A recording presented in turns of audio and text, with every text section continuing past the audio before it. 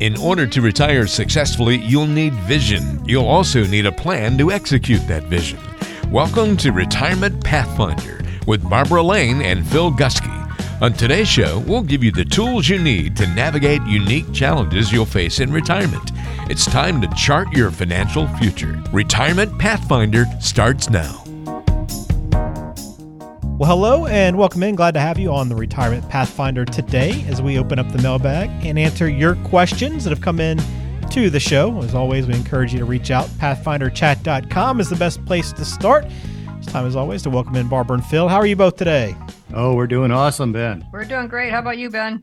I am doing well. Good start to 2023. It seems like, well, at least for the most part, maybe some of the economic data is a little bit better, definitely not out of the woods or a complete turnaround at all, but I'm always kind of curious to get your perspective on where we stand. So I know you have an update for us today.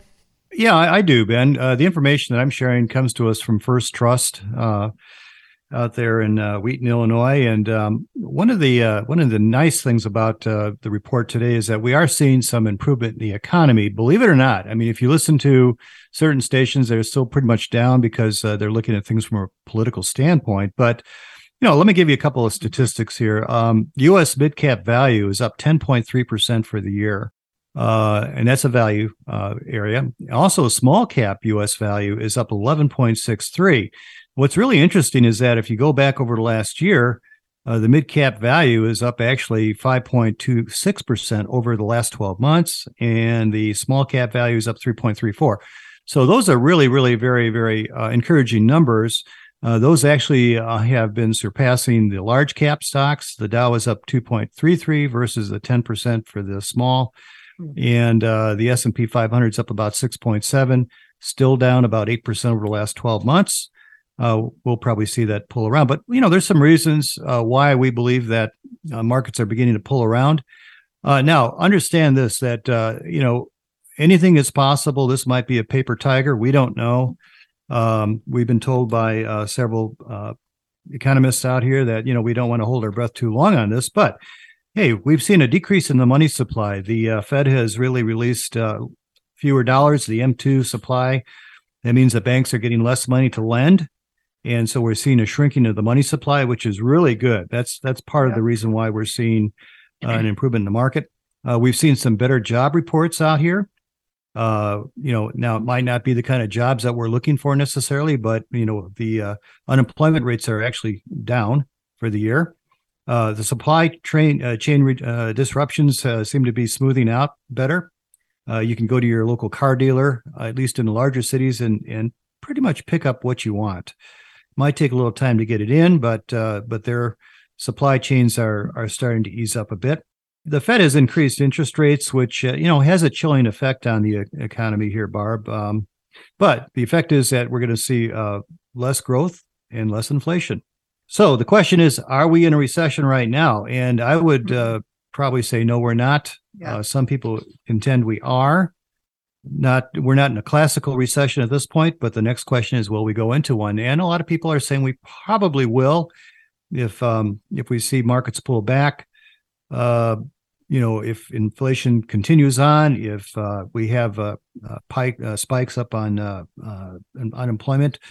But they're also contending that we'll have a soft landing, which means that won't really affect us as readily. So all in all, I would say things are looking more positive today than they did last year at this time. Yeah, good stuff, Phil. Yep.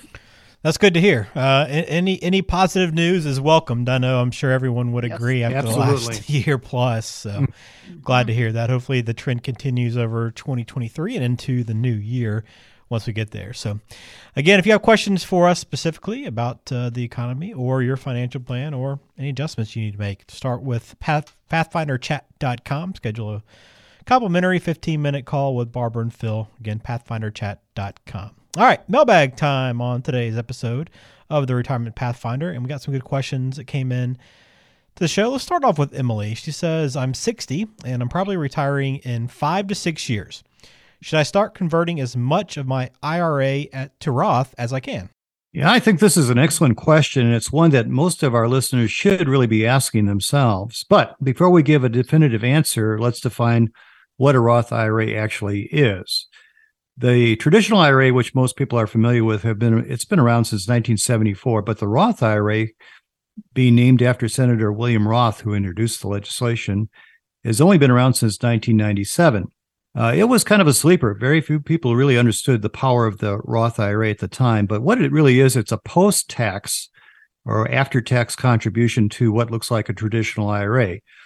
Post contributions mean that we use after-tax dollars. The idea is to pay taxes on the upfront money while you're in your working years. You can afford to pay the tax. The taxes may be lower than later on when you're retired. Theoretically, the taxes being paid on contributions to a Roth should be lower now than in years to come. And I think if we ask our typical listener, do you think that the interest rates or the tax rates will remain the same or go up in years to come? What do you think they'll say, Barb? They're going to go up. Yeah. How about you, Ben? I'm going to agree with Barbara in that one. Yep. Yeah, I think they will too. There's only so many ways that you can cover the deficit, right? Mm-hmm. Well, the dollars once contributed post-tax to a Roth will accumulate tax-free and can be accessed without tax on the gains or penalized once you've either achieved 5 years that the Roth has been in place or age 59 and a half. What are the advantages of a Roth IRA or a Roth 401k? Well, accumulation within the Roth, of course, as we said, is tax-free, and there'll be no taxes due once distributions are made. Now, this is really powerful because there's not going to be any required minimum distributions on the Roth or the Roth IRA 401k. Also, Roth distributions post-retirement will not count toward income on your Social Security, and that's a real powerful element too. Any other income that you have that's earned or interest income is tacked on to Social Security payments, and that increases the tax on Social Security.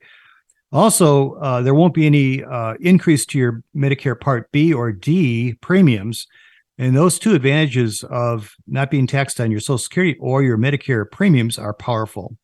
But here's something else that we have to do. We have to distinguish between the two types of Roths out there. The first Roth we commonly call a contribution Roth. It's the kind of Roth that is funded with what we call earned income. So if you're in the workplace, you can go ahead and put money into a Roth IRA. And its limits for 2023 are $6,500 or $7,500 if you happen to be over age 50. You can also open up a Roth IRA for a non-working spouse, what we call a spousal Roth IRA. And so together, if you're age 50 or older, you can actually contribute up to $15,000 this year to a Roth or to a Roth for husband and wife. So that's different from what we call a conversion Roth. Okay, so a conversion Roth is not to be confused with a contribution Roth. What is a conversion Roth? Well, this is another very powerful tool that allows the owner of a 401k plan or an IRA to convert that plan to Roth IRA. Of course, taxes would be due, on that particular conversion. But once the money has been paid on the taxes, it goes into the IRA. It accumulates tax-free. And, with the help of a skilled advisor, you can limit the amount of tax being paid on these conversions because you do it incrementally every year. Mm-hmm. Okay, so you want to watch that very carefully. But the goal for our clients is that we convert all those accounts that are taxable to a tax-free retirement income stream for them. So here's a hint, Barb. You ready for this? Ready. Tax-free is always better than taxable. Oh, for sure. Yes, absolutely. Gotcha, I agree. Yeah. In addition, if we were to ask parents, would you rather leave an inheritance that's taxable to your children or non-taxable? What do you think they're going to say? They probably would like to leave it tax-free. Yeah, unless they wish to saddle their children with their tax bill, right? Their own tax bill, it makes sense to convert. So if you wish to learn how to convert your taxable accounts into tax-free retirement income, which is a smart thing to do, give us a call at 815-399-9806 or go to pathfinderchat.com for a complimentary 15-minute conversation. Tax-free retirement rules. You're right. One of the things I was thinking too, Phil, is it depends on her income, Emily's income. She's working. I had a client this last year that we were looking at Roth conversions, but then he took on a contracting job that shot him into the next tax bracket. He had quite a bit of income from that, and he's retired, so we chose to not do that for the year. But I've got clients that don't want to do Roth conversions because they don't want the tax burden, and they say their kids can pay it. They're getting this account, they can pay. Hey, it's a gift, right? It's a gift, yeah. Yeah, there you go. But it depends on the size of the IRA. If you can convert dollars that are lower tax today, expecting tax increases in the future, you're looking at your tax burden to be much lower when you're required to take required distributions now at age 73 because you reduce the account value. And then, of course, like you said, Phil, there's no required distributions on Roths. Hey there, just a quick break from the podcast for a moment to tell you how Barb and Phil are assisting clients every day in the office with some effective tax savings opportunities under the latest Secure Act 2.0 legislation. If you want to find out how much you could save, give them a call before the April 15th deadline and schedule a free 15-minute initial consultation. Call 815-399-9806 or go to pathfinderchat.com and schedule your visit with just a few clicks. We'll also put the contact info in this episode's show notes. Now, back to the show. All right, here's a question from Michael. It says, I inherited some money from my mom when she passed away last year, and I just got a letter telling me that I have to withdraw some money from the account this year. What's that all about? I thought I didn't have to do that until I'm in my 70s. Well, I'm sorry to hear about your mom passing away, Michael. When you inherit money as a non-spouse beneficiary, if your mom died after her required beginning date, which is the date to start taking distributions, then you're required to do so every year up until the 10th year, and then the account needs to be zeroed out at that time. But your thoughts on the age 70 rule are close, and that applies to your IRA, not your mom's, but your IRA. If you have one, or if a 401k, any qualified or employer-sponsored plan that's tax-deferred, you are required to take your first distribution at age 73. The age 73 just passed with the Secure 2.0 Act, which passed at the end of December 2022 last year. If you've not yet begun taking required distributions from any of those accounts, you can now begin at age 73. That's good news if our listeners are currently converting some or all of your IRA to a Roth. Now you have up until age 73 to take those withdrawals from your IRA and turn those into a tax-free Roth IRA. So when you inherit, it's called a beneficiary IRA. When you inherit an IRA, you may be required to take distributions during that 10-year period, and you may not be required to take a distribution until the 10th year. So that's a lot. There's a lot of information on that we won't get into in this podcast, but that's all the more reason for you to give us a call. If we can help you with answers to your questions, feel free to reach out to us at pathfinderchat.com. Again, that's pathfinderchat.com. We're getting a lot of questions about this lately, Phil. We are. In fact, we've seen probably just a slew of inherited IRAs that are coming in.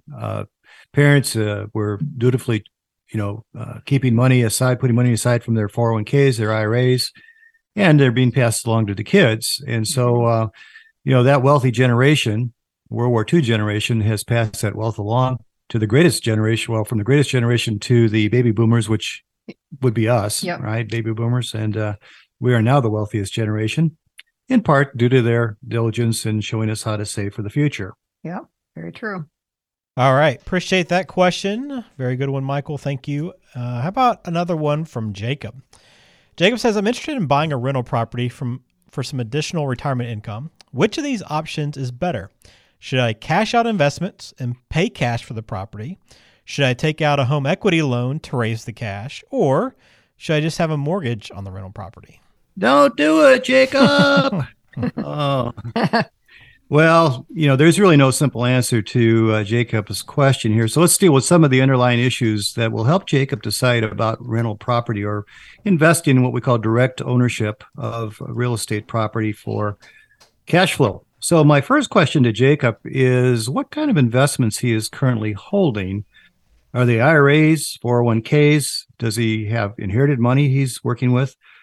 And are there some reasons why he wishes to invest in directly owned property rather than stay where he is? Is he disappointed with returns in the market?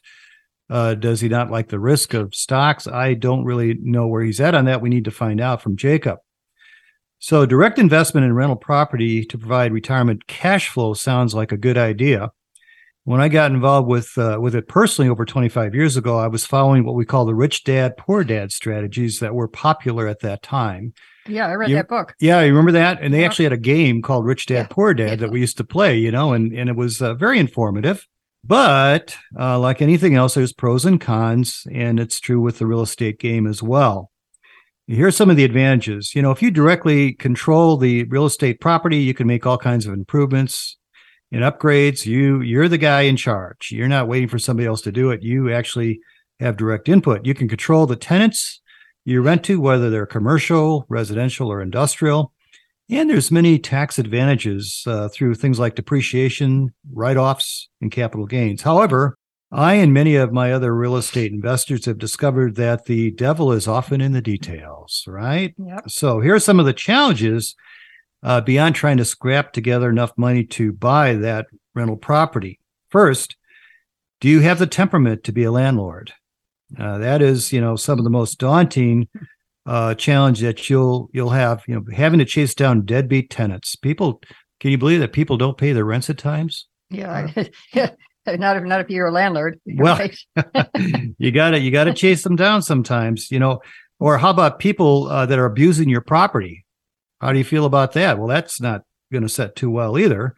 Or how about property that's unoccupied, right? You've got to be able to have some resources there to be able to tide you through. So what about money that you set aside for minor or even major repairs? I remember, Barb, when one of my units had some water damage that was caused by a unit, the neighbor unit right over next door. And their insurance company refused to pay for the damages. And I had to actually go to court to recover the loss. Not a fun time. Boy, that's something, isn't it, when they had the insurance? Yeah, they had the insurance. The insurance company refused to pay. And so I had to go to court and hire a lawyer and go through all the gyrations of the legal system and I only recaptured a part of it, by the way. So you have to be aware of the fact you won't always win. Yeah. So the biggest question, though, about investing directly in real estate is this: does it make sense to tie up your capital for years at a time? And we're not just talking about your own money. We're talking about money that you have to pay back to the bank, if you happen to borrow money. Real estate can be a very profitable venture, but never expect it to be quick and easy, a quick and easy way to riches, as our Rich Dad Poor Dad had once promoted. All right. And it was all riches. It was all going to happen as soon as you bought the system. Well, I would encourage Jacob or anybody else that's interested in investing in directly owned real estate to give us a call at 815-399-9806 or go online at pathfinderchat.com and schedule a 15-minute complimentary phone conversation with Barb or I, and do your due diligence up front as far as real estate. Yeah, and I would say too, just from what we know of Jacob off the top of our head here, don't cash out income producing assets. I would say have a mortgage, let the renters pay that. Now, you may have to use a home equity loan for the down payment. Sure. But then they can pay for it. There's ways to be able to finance real estate. That's the easy part. Yes. Really, it is the easy part. It's what happens after you own the property that is the challenge. It's the headaches, you bet. You bet, yeah. It's not for everybody. Yep. But I watch those TV shows, Phil, and they make it look like it's such a breeze, huh? Yeah, Property Brothers, right? There we go. Just all over. Very entertaining, but just remember that it is entertainment. Hey there, just a quick break from the podcast for a moment to tell you how Barb and Phil are assisting clients every day in the office with some effective tax savings opportunities under the latest Secure Act 2.0 legislation. If you want to find out how much you could save, give them a call before the April 15th deadline and schedule a free 15-minute initial consultation. Call 815-399-9806 or go to pathfinderchat.com and schedule your visit with just a few clicks. We'll also put the contact info in this episode's show notes. Now, back to the show. Let's finish up with a question from Olivia. It says, my income will be different once I retire in a few months, so I'm not sure what I'm supposed to do about taxes. Should I be making estimated payments every quarter? How do I know how much I should be paying since I'll be in a different tax bracket than I've been in the past? Well, congratulations on retiring soon, Olivia. This is a good question to ask since you're near retirement. There's a number of questions. Are you married? Are you single? Do you have a Social Security benefit, a pension, a 401k? We don't really know what your current income is or what your expenses are. Your expenses are what's going to drive your retirement income. And some are in the same tax bracket when they retire, and some may be in a lower bracket. But Olivia, I can help you to simplify some of your thoughts about retirement income by taking things just a step at a time. The first thing to look at is your expenses. What are your expenses when you do retire? Then we can take a look at what income you'll have to meet those expenses, your Social Security, retirement account withdrawals, taxable accounts, and then we can help you decide on the most efficient method to produce the necessary income where you'll pay the least amount of taxes. So taxes isn't the first place to start. Your expenses in relation to your income is. So with all that said, you can have taxes withheld from your retirement income and Social Security and likely wouldn't have to pay quarterly taxes. But we can give you a good estimate of your tax burden and how to meet that throughout the year. And same process that we'll look at too. Phil and I look at when it comes to helping people to decide if they want to do some Roth conversions. We look at tax returns every year, previous year tax returns, and then we can help them determine if a Roth conversion makes sense for any given year. We can do the same thing here. We can determine your tax burden, but likely you really wouldn't need to make quarterly tax payments. Hope that helps. Yeah, I want to caution people about this too. It used to be the old notion that you'd get a whole bunch of money back at the end of the year once you filed your taxes, as if they're Santa Claus giving you free money. Well, folks, that's your own money coming back to you at zero interest that the government credits to your account. So be careful about overpaying in the estimate department. Sure. Yeah, fair question. And I'll echo Barbara's sentiments. Congratulations on retirement soon, Olivia. It's a great accomplishment. All right. We will close out on that note. If you have questions for us, we'd love to hear from you. You can always send them in to us. But if you want to sit down and actually take advantage of Barbara and Phil's free 15-minute consultation to kind of get started on the planning process and answer a few of your initial questions, just go to pathfinderchat.com. Again, pathfinderchat.com, the best place to begin. All right. We will close out the mailbag on that note. Barbara and Phil, I hope you guys have a great week, and we'll talk to you soon. Thanks. Have a great week, everyone. It's been fun. Bye-bye.